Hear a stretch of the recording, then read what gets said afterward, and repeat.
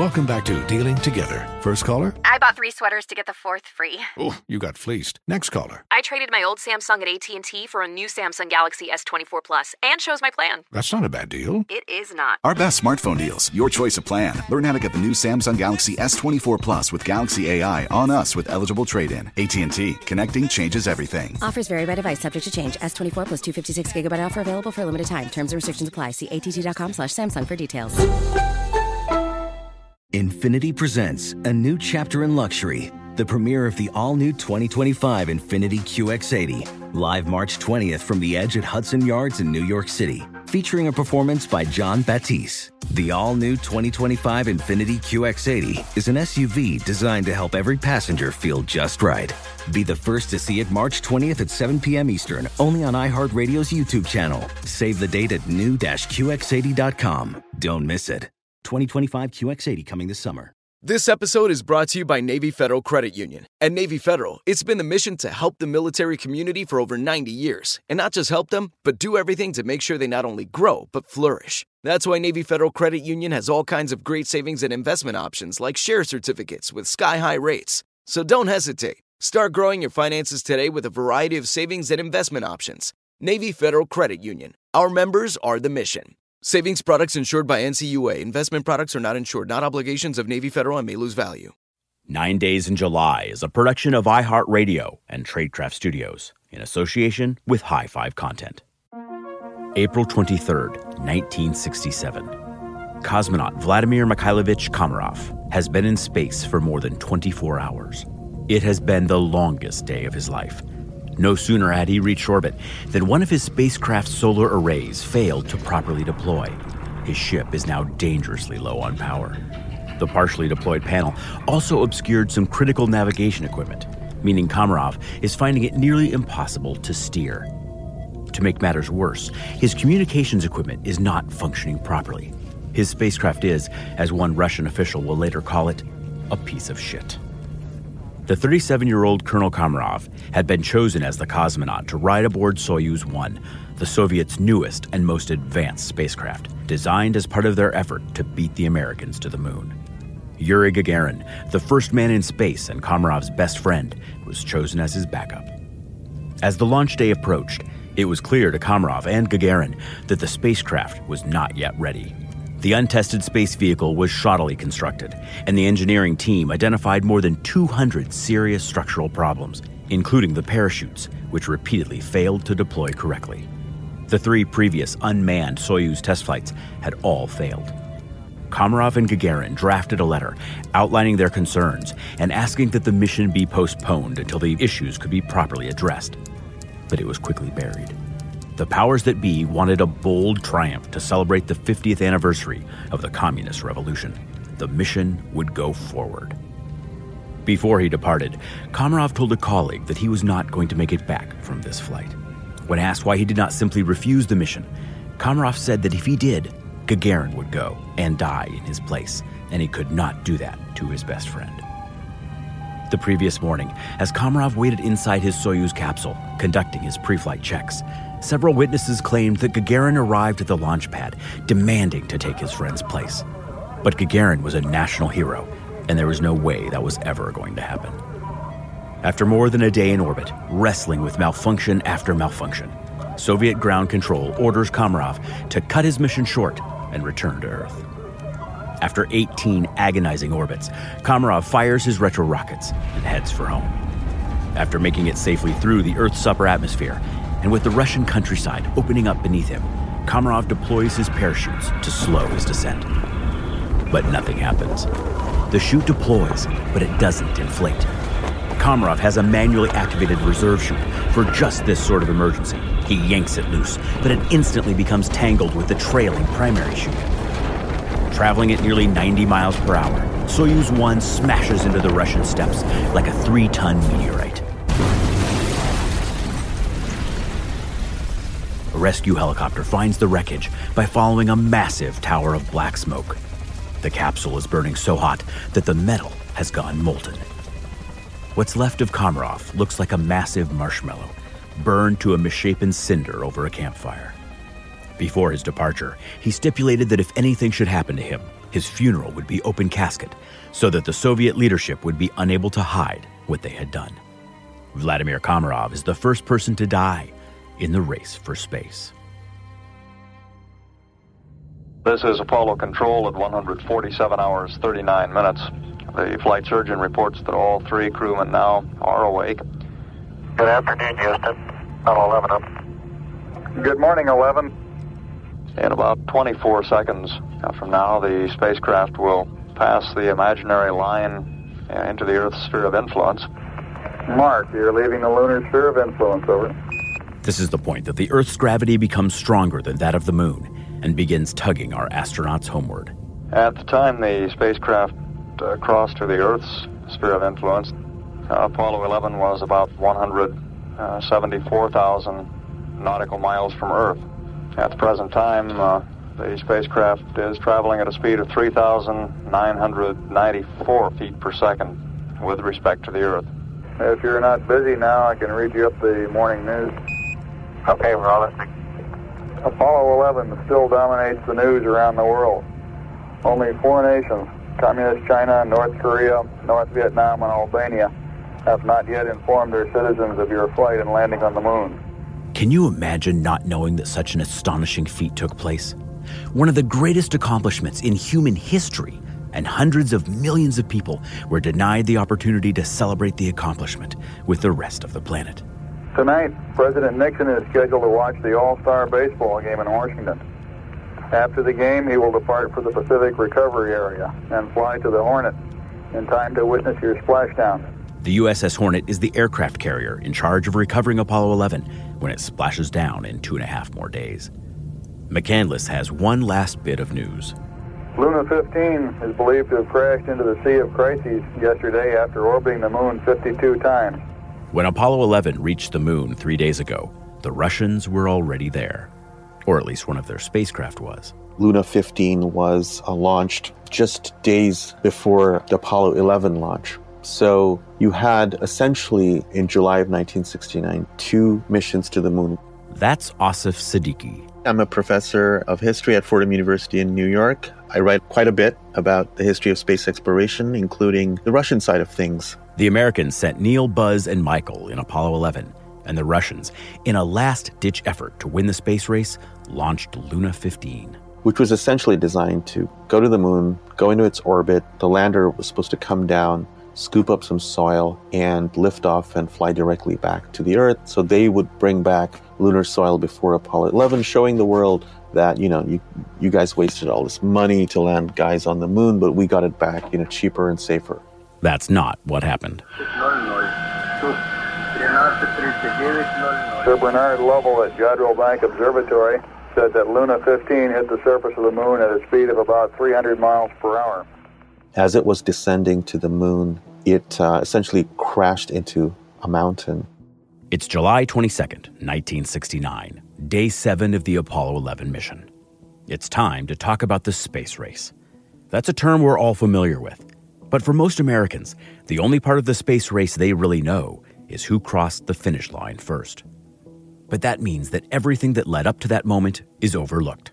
After all, a race presupposes more than one competitor. Today, we are going to take a look at what launched the space race and some of the major milestones that built up to the moon landing.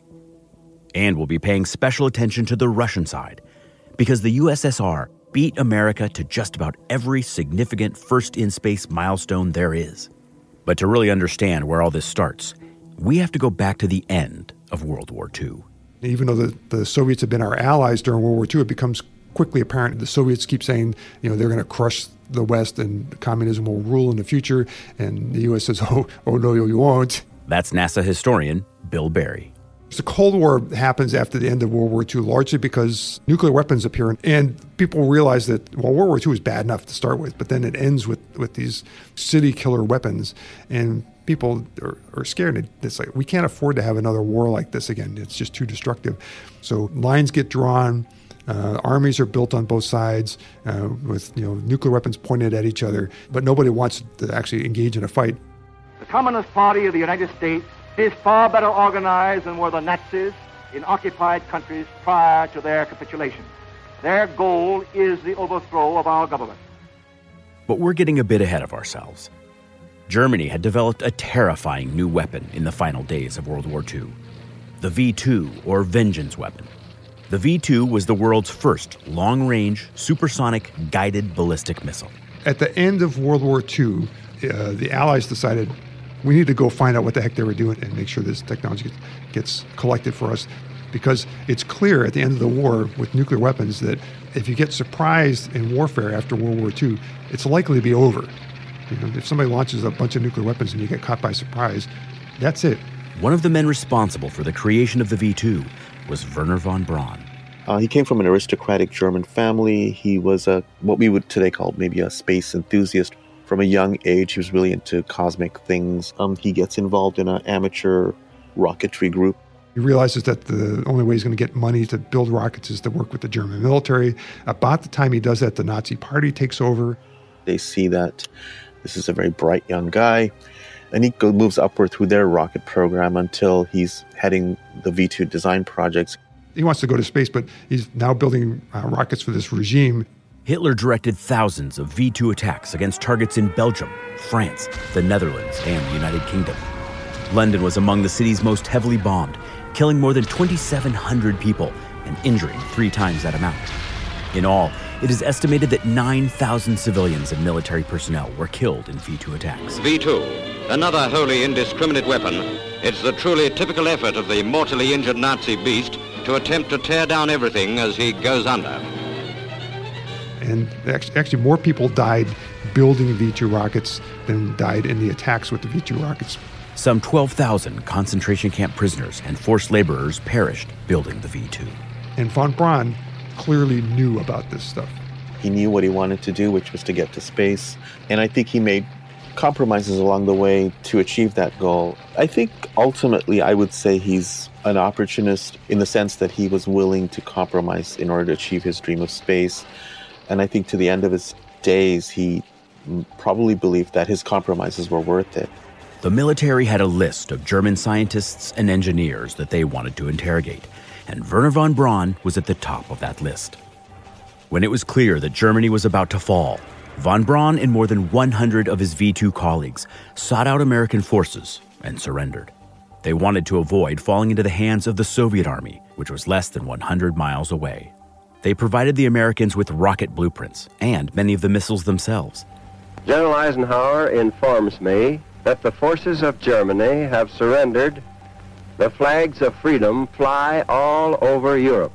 The Nazis surrendered late in April of 1945, the same month that Franklin Delano Roosevelt died and Harry Truman took over in the Oval Office. The War Department secretly smuggled von Braun and more than 300 rail cars of his hardware out of Germany. They didn't even tell the new president what they were doing. Somebody in the U.S. government decides that the connections of these people to the Nazi Party in Germany is not something we really want to talk about anymore because they're kind of useful to us and we want to have them stay here and help with our missile programs. And so they go to work for the U.S. Army.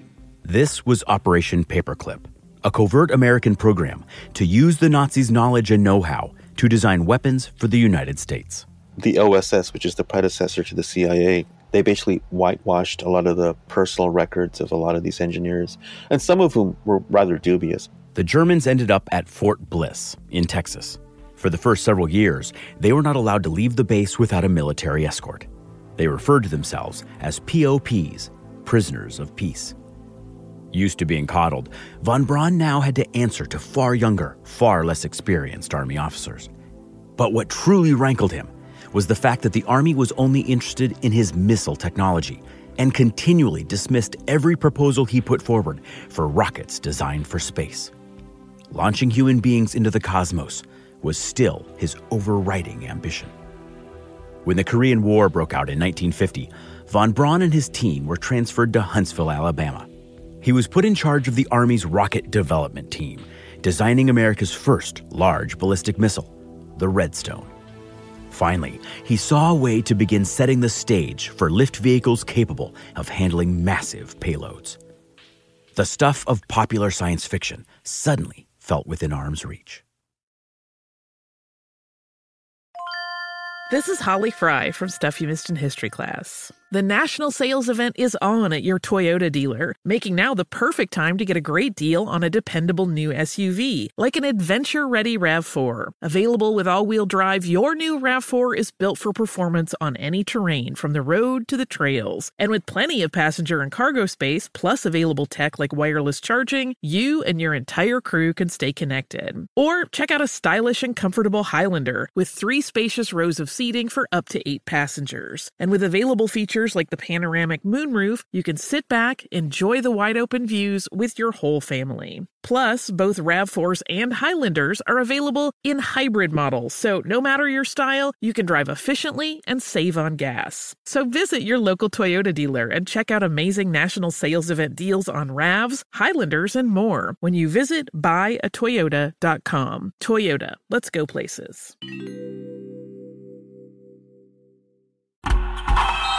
Oh, such a clutch pickup, Dave. I know, right? I was worried we'd bring back the same team. Oh, no, I meant those blackout motorized shades. MVP of the room. Blinds.com made it crazy affordable to replace our old blinds. Hard to install? No, it's easy. Even you could do it. Nice. I installed these and then got some for my mom, too. What, you fly across the country to do the install? Nope. Blinds.com can do it all. All she had to do was pick what she wanted. She talked to a design consultant for free and scheduled a professional measure and install. Look at you, Hall of Fame son. Oh, I just picked the winning team. They're the #1 online retailer of custom window coverings in the world. Oh, Blinds.com is the GOAT. The GOAT. He shoots. He scores. Go to Blinds.com for 40% off site-wide and a 100% satisfaction guarantee. Go right now for 40% off site-wide at Blinds.com. Blinds.com. Rules and restrictions may apply. I'm Dr. Sanjay Gupta, CNN's chief medical correspondent, and this is Chasing Life. 3 out of 4 U.S. adults are considered overweight or have obesity. 75% of Americans. Dr. Fatima Cody Stanford. Our weight is one factor that plays a role in our health, but by itself, it doesn't give us the full story of who we are. We have to look at our full person. Listen to Chasing Life, streaming now on the iHeartRadio app. This is Apollo Control at 148 hours, 58 minutes. At the present time, Apollo 11 is 172,654 nautical miles from the Earth, traveling at a speed of 4,017 feet per second. Given that there is little to do in the spacecraft, Mission Control decides it's the perfect time to pick Neil and Buzz's brains about some nagging moon questions. Roger, for $64,000. We're still trying to work out the location of your landing site. We think it is located on LAM-2 chart at Juliet .5 and 7.8. For the 21 hours that the Eagle was on the moon, no one knew where they were. Remember that they overshot their landing site by 4 miles and had to set down at the first available opening, given their fuel state. While he was in orbit, Michael had been tasked to look for his colleagues with each pass he made over the Sea of Tranquility, but he was never able to find them. Bruce McCandless and the rest of Mission Control is still trying to figure out where humanity's first lunar footprints are. The position which I just gave you is slightly west of West Crater. I think that it's likely that that might have been West Crater that we went across in landing. The flight plan has relatively few activities scheduled for now through the beginning of the crew sleep period tonight. Boredom. That's not something these guys, be they in Apollo 11 or Mission Control, are used to feeling. But I'm sure it's a welcome change from the past week. So what's new? Oh, we were wondering what was new with you up there. Nice to sit here and watch the Earth getting larger and larger and the moon smaller and smaller. We're not done talking about Wernher von Braun, but right now it's time to take a peek behind the Iron Curtain and check in on the Soviets. As it turned out, the Soviets had their own version of Operation Paperclip, dubbed Operation Aziovakim. On a single night in 1946, the Soviets recruited more than 2,200 German V-2 rocket scientists. And when I say recruited, I mean kidnapped several hundred Germans and put them on trains and took them back to the Soviet Union. And they put them in teams, reverse engineering this rocket. The man in charge of Operation Aziovakim was Sergei Pavlovich Korolev. Sergei Korolev, in many ways, a counterpart to Von Braun, very charismatic person, like Von Braun, a very good organizer. He was able to inspire people. Even when he was really young, he walked in the room, people knew that this guy was something special. Korolev was born in 1907. He fell in love with flying as a child and began taking flying lessons at 16. He later studied under the pioneering Soviet aviation designer Andrei Tupolev, who would go on to design many of Russia's most iconic aircraft. His interest in space began while working as the lead engineer on one of Tupolev's bombers. What if, he wondered, liquid-fueled rocket engines could be used to allow the bomber to fly higher, further, faster? Forms this amateur group in 1931, just a bunch of young guys in their 20s getting together, building rockets on their own, melting silverware at home to build rocket parts and things. And then they get snatched up by the Stalinist government, who recognizes that these guys are smart, and they get repurposed into an actual design institute to build rockets. There's no space at this moment. It's about rockets for war. Korolev was not interested in making weapons, but his group saw the research as a means to an end. And then his life took a darker turn. The shadow of the Great Purge falls upon the nation. There's a nationwide Great Purge going on in 1937-38. Hundreds of thousands of people are arrested on false charges. It's kind of the apex of Stalinist paranoia, but a lot of people lose their lives. Korolev was one of those sort of caught up. Stalin's enemies, real and imaginary, are executed. Hundreds of thousands fall in the bloodbath. Korolev was falsely accused, and the newly married father of an infant daughter was sentenced to be shot.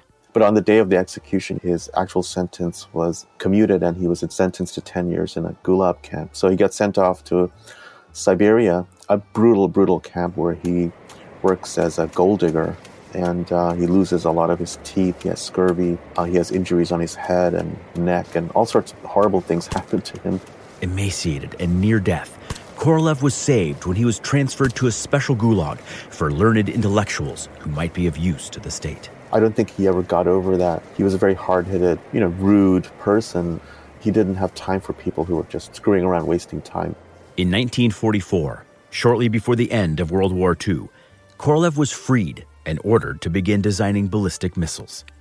One of his first duties was traveling to Germany to help the Soviets collect as much information, manufacturing, and engineering on the V-2 program as possible. The Russians started by reverse engineering the V-2, creating ever larger, more powerful vehicles. And he rose through the ranks until he was a really important guy by the mid-50s. His past in the prison was eventually sort of blotted out. While the Soviet government was keen on intercontinental ballistic missiles, Korolev, like von Braun, recognized that the same technology could, with only a few modifications, launch probes or even people into space. But the Kremlin had no interest in his outlandish ideas. That was, until the U.S. declared its intent to launch the first ever artificial satellite into outer space. It was mostly hot air. The Americans' technology did not yet match their robust rhetoric. But Korolev was confident that with what he and his team had already designed, Russia could embarrass the Americans and get to space first. Today, a new moon is in the sky, a 23-inch metal sphere placed in orbit by a Russian rocket. You are hearing the actual signals transmitted by the Earth-circling satellite, one of the great scientific feats of the age. On October 5th, 1957, the Soviet Union stunned the world by launching Sputnik, the first human-made object to ever orbit the Earth. As it did so, Sputnik sent out a distinctive beeping sound that could be heard by anyone with a simple ham radio. For Washington, the sound was terrifying. When the news gets to the U.S., all hell breaks loose, and people are kind of freaking out because if they can put a satellite into space, they could put a bomb into space and it could land on, Oklahoma or Kansas. America wouldn't get its first satellite, Explorer 1, into space until 4 months later, aboard a Jupiter C rocket designed by, who else? Wernher von Braun. Few events in American history have been so awaited, prayed for, worked for, as the Army's successful launching of Explorer 1. But by that time, Russia had already one-upped them. Sputnik 1 is launched on October 4th, and once the Soviets realized that it was a very powerful PR tool, they wanted to do it again, and Nikita Khrushchev, who was the chairman of the Communist Party at the time, he calls in Korolev and says, "Can you do this again?" And Korolev says, "Yes, and I can do you one better. I can put a little animal into this satellite." And so Sputnik 2 was designed, built, and launched in less than a month. 1957, year of space and Sputnik dogs. Laika, first space traveler, was ready for the takeoff.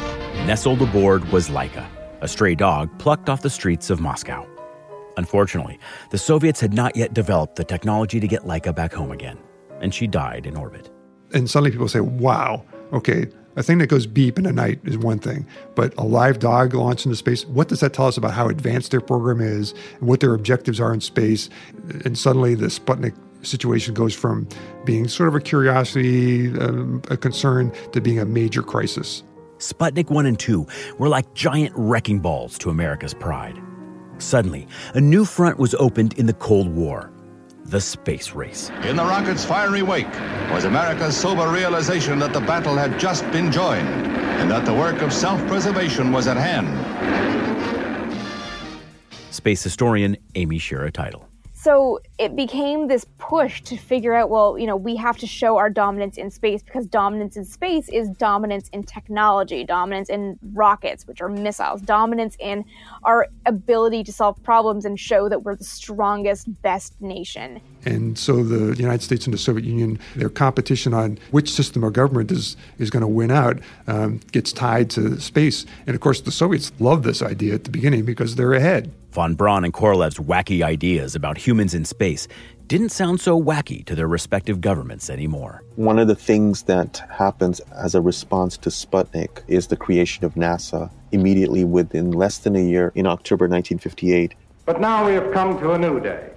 NACA is to become part of a new agency, the National Aeronautics and Space Administration. Right out of the gate, NASA launched the Mercury program, developing one-man space capsules designed to prove that humans can live and work in space. Von Braun and his team were moved under NASA's umbrella. He became the director of the new Marshall Space Flight Center, developing ever larger rockets. And though no one was asking for it yet, he began drafting plans for his magnum opus, the Saturn. Operation Paperclip's former Nazis were no longer advising Americans. They were leading them. Back in Russia, Korolev was also promoted. He essentially leads the Soviet space program for the next 10 years or so. Not that anyone in the West knew who he was. His name was never mentioned in Russian newspapers anywhere. He was just called the chief designer. An official reason given why they didn't disclose his name was that, they were afraid that the CIA would come and kidnap him or something terrible would happen. In fact, even many of the Russian engineers who worked beside Korolev didn't know who he was. This only added to his mystique. And the Soviets, they didn't have anywhere near the size program that the United States had. They were brilliant, and they were very nimble. And they're watching very carefully what the United States is doing and they're saying, what can we do to outdo the United States? Up until 1964, the Soviets didn't really have a human spaceflight program. They had a what can we do to embarrass the United States program. 1959 was a very good year for Korolev and the Russians. The Luna program was their robotics program to explore the moon. The first goal they wanted to do was to just impact the surface of the moon, which was a very difficult navigational problem because the moon is moving around the Earth. And they did that with Luna 2. The Luna 3 was a really ingenious spaceship, essentially spun around the back of the moon, photographed it, and transmitted the picture back to the Earth. This was the first time anyone had seen the moon up close. In addition to the Luna probes, Korolev also began working on the N-1, a profoundly powerful rocket capable of escaping Earth's gravity well. The N-1 was the response to the Saturn V. It's a giant rocket capable of ultimately launching about 95 metric tons into Earth orbit.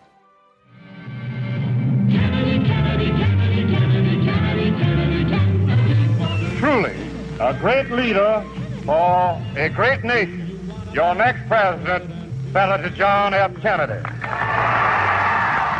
As a new decade dawned, John F. Kennedy ran for President of the United States on a platform pledging to close the space race gap and move America into first place. The Americans ushered in 1961, not with a dog in space, but with a chimp named Ham. Ham has done it. He has moved man closer than ever before to his age-old dream of traveling the heavens. Now it was time to send a human being. That human was Alan Shepard, one of the original Mercury 7 astronauts. When Shepard informed his wife that she was hugging the very first man to go into space, she replied, "Who let a Russian in here?" More prophetic words could not have been spoken. First great success in space when the Russians pushed a man across the threshold. He was Yuri Gagarin. On April 12, 1961, 27-year-old Yuri Gagarin became the first human to travel to space and orbit the planet in Vostok 1. He remains to this day, I think, one of the most recognized names in all of Russian history. Most Russians, if you asked who won the space race, they would say, well, we won it. We got the first guy in space. As with Sputnik just 2.5 years earlier, America had its collective breath knocked out of it. When Alan Shepard heard the news, he slammed his fist on the table so hard that others in the room were certain he'd broken it. The mood at the White House was no less volatile. Kennedy ordered Vice President Lyndon Johnson to figure out something dramatic that the United States could do to best the Soviets. Johnson met with a number of NASA officials for ideas, but it was Wernher von Braun who most impressed him. Von Braun pitched something outlandish: a moon landing. The ex-Nazi was confident that he could get Americans to the moon by 1968. Johnson passed von Braun's recommendations to the president, who signed off on it.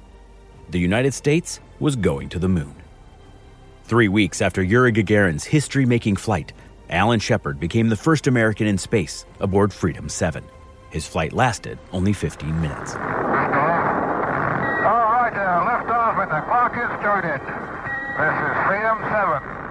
He was launched into space on a Redstone rocket, the direct descendant of von Braun's V-2. Now it was time to sell America on von Braun's big idea. On May 25th, 1961, just 20 days after Shepard's 15-minute flight, President Kennedy stood before Congress and said, I believe that this nation should commit itself to achieving the goal, before this decade is out, of landing a man on the moon and returning him safely to the Earth. We think of Kennedy as the space race's loudest and most ardent cheerleader. And he was, at least in public.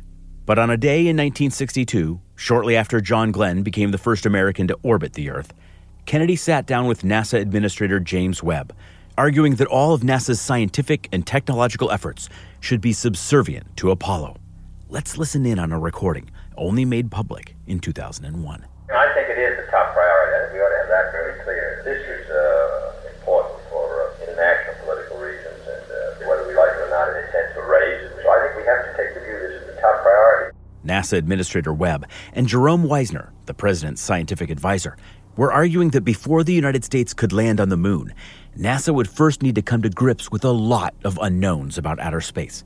But Kennedy didn't want to hear any of it. Everything that we do ought to really be tied in to getting onto the moon ahead of the Russians. Why can't it be tied to preeminence in space, which are your own words? Because, by God, we've been telling everybody we're preeminent in space. For 5 years, nobody believes us, because the policy ought to be that this is the top priority program of the agency, and one of the two, except for defense, the top priority of the United States government. Otherwise, we shouldn't be spending this kind of money, because I'm not that interested in space. Let me repeat Kennedy's words. I'm not that interested in space. The view that I grew up with in the 1960s was that Kennedy was this guy who was really interested in space and was a leader in the space program and saw human destiny in space and all these things that people imagined. And that sort of myth grew for a long time. Now, when those tapes came out, it became really crystal clear. You know, Kennedy's goal wasn't to send people to the moon or to explore space or any of that other stuff. What he really had was a political problem with the Soviets beating us up over space spectaculars on a regular basis, and he just wanted it to stop. Despite his stirring rhetoric, that's all the space race was to Kennedy. And he had good reason to think the Soviets were winning that race. In the summer of 1963, they launched Vostok 3 and 4. The two craft met in space, with just 4 miles separating them, and engaged in the first ship-to-ship communications. One of the two cosmonauts would later marry a woman named Valentina Tereshkova. Tereshkova became the first woman to fly in space aboard Vostok 6 in November of that year. The 26-year-old textile worker was the first woman in space, a feat of dubious scientific value perhaps, but what is its value in propaganda? Another first for the Soviet Union. She made nearly 50 orbits over 3 days and is still the only woman to ever undertake a solo mission. America wouldn't put its first woman into space, Sally Ride, until 1983, a full 20 years later. Kennedy soon began to regret endorsing von Braun's crazy moonshot idea. He and others were beginning to realize just how unrealistic the plan was. Kennedy has a realization that Apollo is super expensive and it might even bankrupt the budget. And he floats this idea of a joint project with the Soviets. While speaking before the United Nations, Kennedy said, "Finally, in a field where the United States and the Soviet Union have a special capacity in the field of space, there is room for new cooperation. I include among these possibilities a joint expedition to the moon." Premier Nikita Khrushchev ignored him. If America was going to save face, it was going to have to make good on Kennedy's promise. On November 16th, 7 months after the launch of Gemini 1, Kennedy visited Cape Canaveral and toured the facility with von Braun, inspecting the extraordinary hardware already in use and the Saturn I rocket, the predecessor to the Saturn V. The president came away from his visit with a renewed enthusiasm for the Apollo program, designed to follow after Gemini. He was back on board. 5 days later, President John F. Kennedy was shot and killed.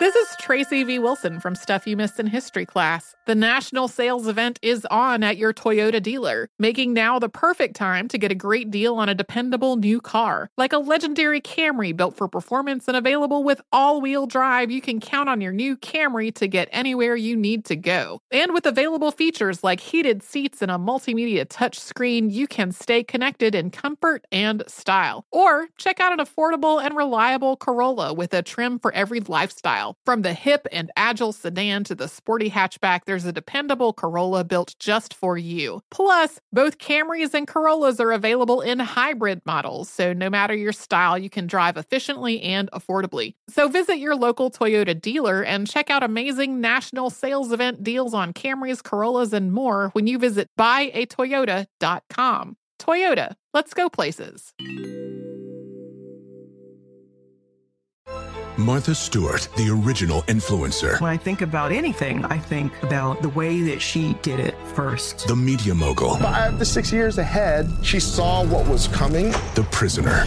The rise, the fall, and the reinvention of an American icon. Once Martha paved the road, everybody else pretty much copied her. A CNN original series, The Many Lives of Martha Stewart, now streaming on Max. Hi, I'm Antonia Blythe, and this is 20 Questions on Deadline. Joining me today is Alison Brie. Welcome, Alison. We got second place in my 7th grade lip sync contest for one of the songs on that album. The one that was like, "You've already won me over." Oh, that's a good one. Yeah. It's a very slow. Of all the options. In spite of me. Like, what did we do? It's so slow. Don't forget to listen to 20 Questions on Deadline. Thank you again, Alison. Thank you. Back aboard Apollo 11, the crew sets up for another television transmission. Charlie Duke is now in the Capcom seat. Are you picking up our TV signal? That's affirmative. The focus is a little bit out. We see the Earth in the center of the screen. Let me change. I believe that's where we just came from. It is, huh? Well, I'm really looking at a bad screen here. Stand by one. The image is blurry enough that Duke has confused the moon for the Earth. It's not bad enough not finding the right landing spot. We ain't going to get the right planet. Buzz decides to poke Duke a bit and remind him that he doesn't even know where on the moon he and Neil were. I'll never live that one down. We're making it get smaller and smaller here to make sure that it really is the one we're leaving. Oh, that's enough, you guys. Neil starts the broadcast, showing off boxes of moon rocks and soil samples that they're bringing back to Earth for study. We know that a lot of scientists standing by to see the lunar samples, and as soon as we get onto the ship, I'm sure these boxes will immediately be transferred and delivery started to the lunar receiving laboratory. Now it's Buzz's turn. But he's not thinking about moon relics. He's thinking with his stomach. Now that we've left the moon, I'd like to trace through a little bit for you. Developments that have taken place in the food department. He unwraps a food cube. These bite-sized objects were designed to remove the problem of having so many crumbs floating around in the cabin. So they designed a particular size that would be able to go into the mouth all at once. Michael decides to take a quick detour and become a science teacher. Houston, this next is a little demonstration for the kids at home, all kids everywhere for that matter. I was going to show you how you drink water out of a spoon, but I'm afraid I filled the spoon too full, and if I'm not careful, I'm going to spill water right over the sides. Can you see the water slopping around on the top of the spoon, kids? That's affirmative, 11. I tell you what, I'll just turn this one over and get rid of the water and start all over again, okay? Okay. Michael flips the spoon over, and the water resting in it now hovers in the air as tiny spherical globules. And you can see up here we don't know where over is. One up is as good as another. That really is water, though, I'll show you. Michael swallows several of the tiny water spheres in midair. A couple decades into the 21st century, we're used to images like this from the astronauts aboard the International Space Station. But in 1969, images like this were downright magical. Thank you from all the kids in the world who can't tell the Earth from the moon. All right, just stand by one and we'll get you that earthquake. So now the picture now. That's affirmative. I refuse to bite on this one, though. You tell us. This should be getting larger. If it is, it's the place we're coming home to. No matter where you travel, it's always nice to get home. We concur, 11. We'll be happy to have you back. Can you tell the guys in the ship are really starting to loosen up? After years of intense training, they are finally heading home as conquering heroes. From Dallas, Texas, the flash, apparently official, President Kennedy died at 1 p.m. Central Standard Time, some 38 minutes ago. When we left off, John F. Kennedy had been assassinated. 2 hours and 8 minutes later, Lyndon Johnson was sworn into office. One of his very first acts was renaming Cape Canaveral. It would now be called Cape Kennedy. He also doubled Apollo's budget. Johnson comes in and he says, okay, the moon landing program, this is our tribute to our slain president, and we are going to the moon. And nobody in the Kremlin has any doubt in their mind that Lyndon Johnson is out to kick their butts. The Soviets realize, holy mackerel, the Americans are really serious about going to the moon. Von Braun's Saturn prototype, the Saturn I, successfully blasted off into space with a dummy Apollo spacecraft atop it. Though the Saturn I was only half the size of the future Saturn V, it was a validation of everything von Braun had been pushing for. 5, 4, 3, 2, 1. Ignition. It was now definitely only a matter of time until man would first set foot on the moon. And yet, despite all of America's successes, Sergei Korolev and the Russians were still embarrassing the United States at every turn. In 1965, Alexei Leonov became the first person to conduct a spacewalk. Leonov brought a suicide pill with him, just in case something went wrong, and he very nearly had to use it. When he tried to get back in, he couldn't get back in the airlock because his spacesuit had ballooned. Leonov's spacesuit became bloated in the vacuum of space. He was literally floating inside of it. His hands slipped out of his gloves, and his feet came out of his boots. The only way he was able to get back inside his spacecraft was by releasing his precious oxygen until the suit became compact enough for him to squeeze through the hatch. The first artificial Earth satellite, the first moon probes, the first animals in space, the first man in space, the first woman in space, the first crew in space, the first spacewalk. So far, the space race belonged to the Russians. Between 1957 and about 1966, there's very few firsts that actually belong to the U.S. If you were watching this happen, you would have very little confidence that America would get to the moon first. But America was about to close the gap. On March 23, 1965, Gus Grissom and John Young flew on the first two-man mission, Gemini 3. Later that summer, Ed White conducted a 20-minute spacewalk while aboard Gemini 4. Finally, the United States had caught up. Over the rest of 1965, Gemini would continue to break records, including the first orbital rendezvous and the longest time spent in space up to that point, 14 days on Gemini 7. And then tragedy struck the Soviet space program. Chief designer Sergei Korolev went into the hospital for a routine surgical procedure. He never came out. He goes in for surgery to remove what was thought at the time like a benign growth. But during the surgery, the doctor finds that there's a quite large tumor and it's cancerous. In removing that, they had to anesthetize him, obviously. But he had a very weak heart because of his time in the Gulag. Korolev was just 59. Korolev died, and then the whole Soviet program was kind of thrown into upheaval. They've lost their key engineering leader, and they replaced him, but nobody was really a replacement for Sergei Korolev. The tide had finally turned. Astronauts Pete Conrad and Dick Gordon performed the first ever direct ascent rendezvous with an uncrewed Agena target vehicle. This wasn't just for fun. This was a test run for what would later be Apollo's command and lunar modules. And the Russians? They landed Luna 9 on the moon, the first soft landing of a spacecraft. It was their 12th attempt. Rocket science is hard. The Russians also put the first satellite around the moon, Luna 10. These are hardly minor accomplishments.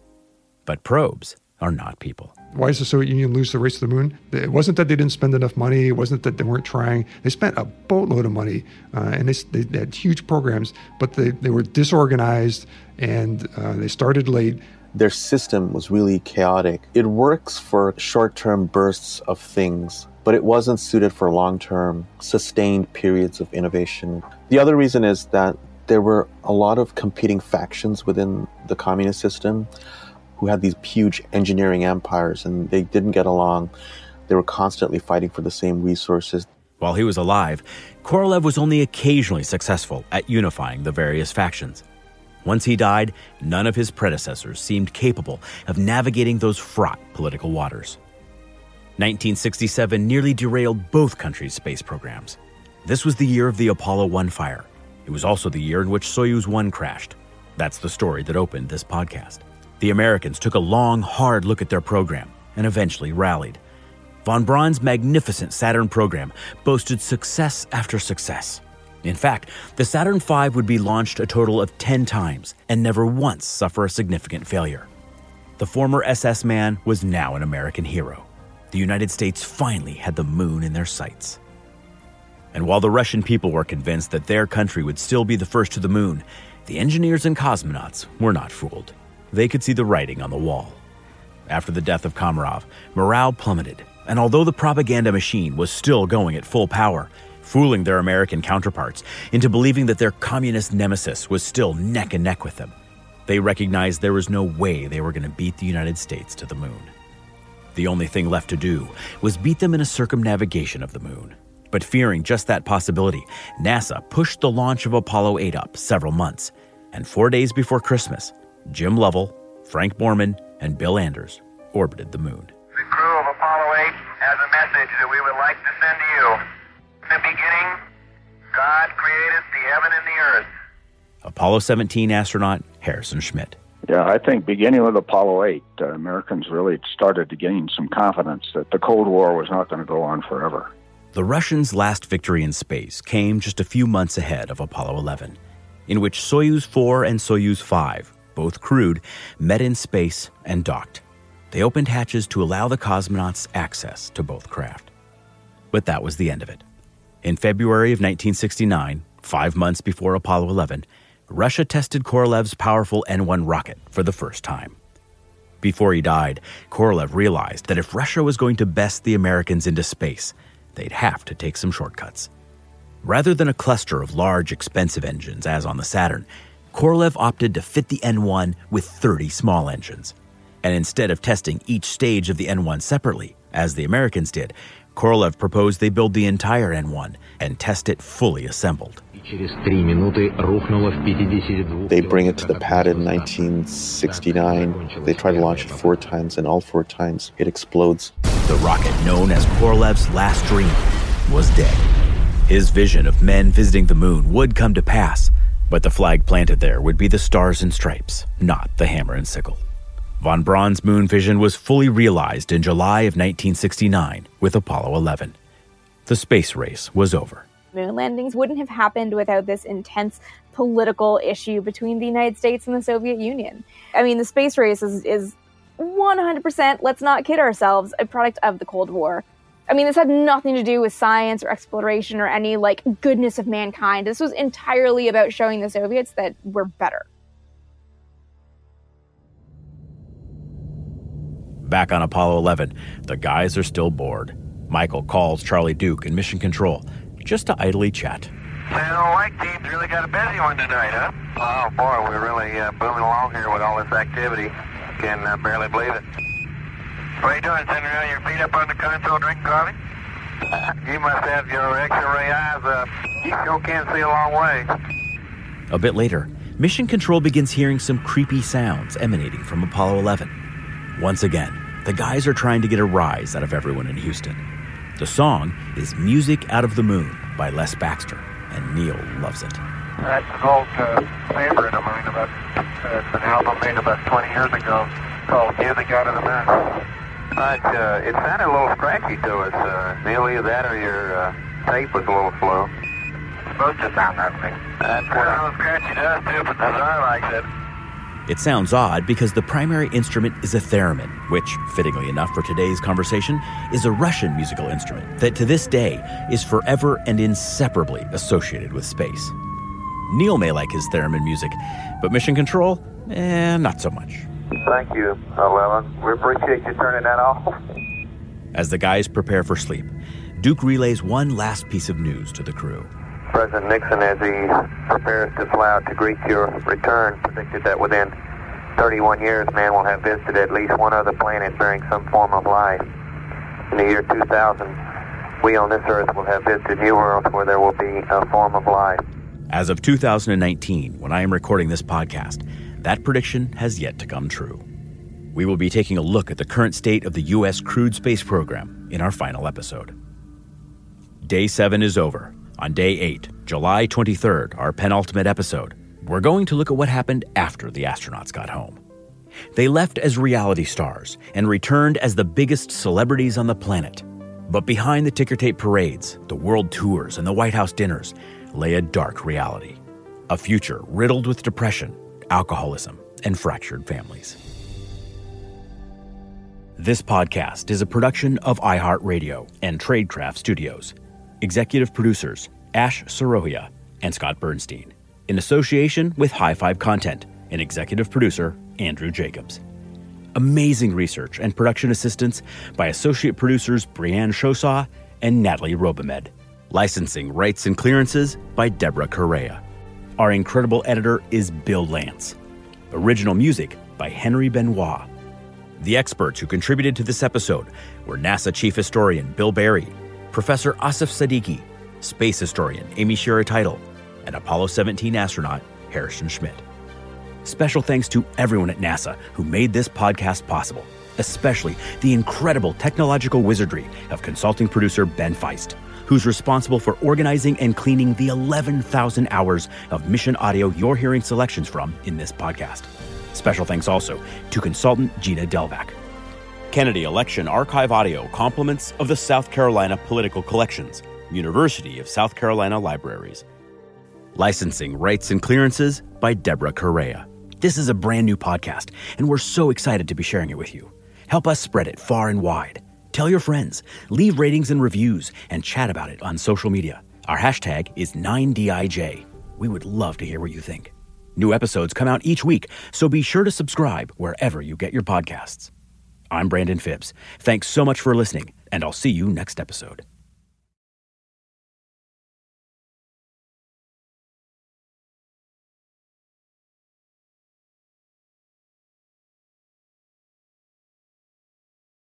This is Tracy V. Wilson from Stuff You Missed in History class. The national sales event is on at your Toyota dealer, making now the perfect time to get a great deal on a dependable new car. Like a legendary Camry built for performance and available with all-wheel drive, you can count on your new Camry to get anywhere you need to go. Or check out an affordable and reliable Corolla with a trim for every lifestyle. From the hip sedan to the sporty hatchback, there's a Corolla built just for you. Check out more national sales event deals when you visit buyatoyota.com. Toyota, let's go places. Saturdays are for sunshine, especially for your ears. With another election, ongoing wars, and natural disasters, we know the news can be a lot to take in. And we're determined to share the bright side of humanity. Every Saturday, take a breather from the headlines and hear all the uplifting happenings across the world with 5 Good Things, a new weekend edition of CNN 5 Things. That means you can find this goodness in the same feed as 5 Things. Listen to 5 Good Things on the iHeartRadio app. Billie Eilish and Phineas O'Connell, they're with us today on Crew Call. I'm your host, Anthony D'Alessandro. Billie's vocals, it was automatic art. You know, I had to choose a more challenging route than just da da da da. You know what I'm saying? It could have been easier. And a lot of people have asked me how did you choose to have it be so soft and so simple? And what else was it gonna that's what the song wanted. Thanks for listening to this episode of the Crew Call podcast on Deadline.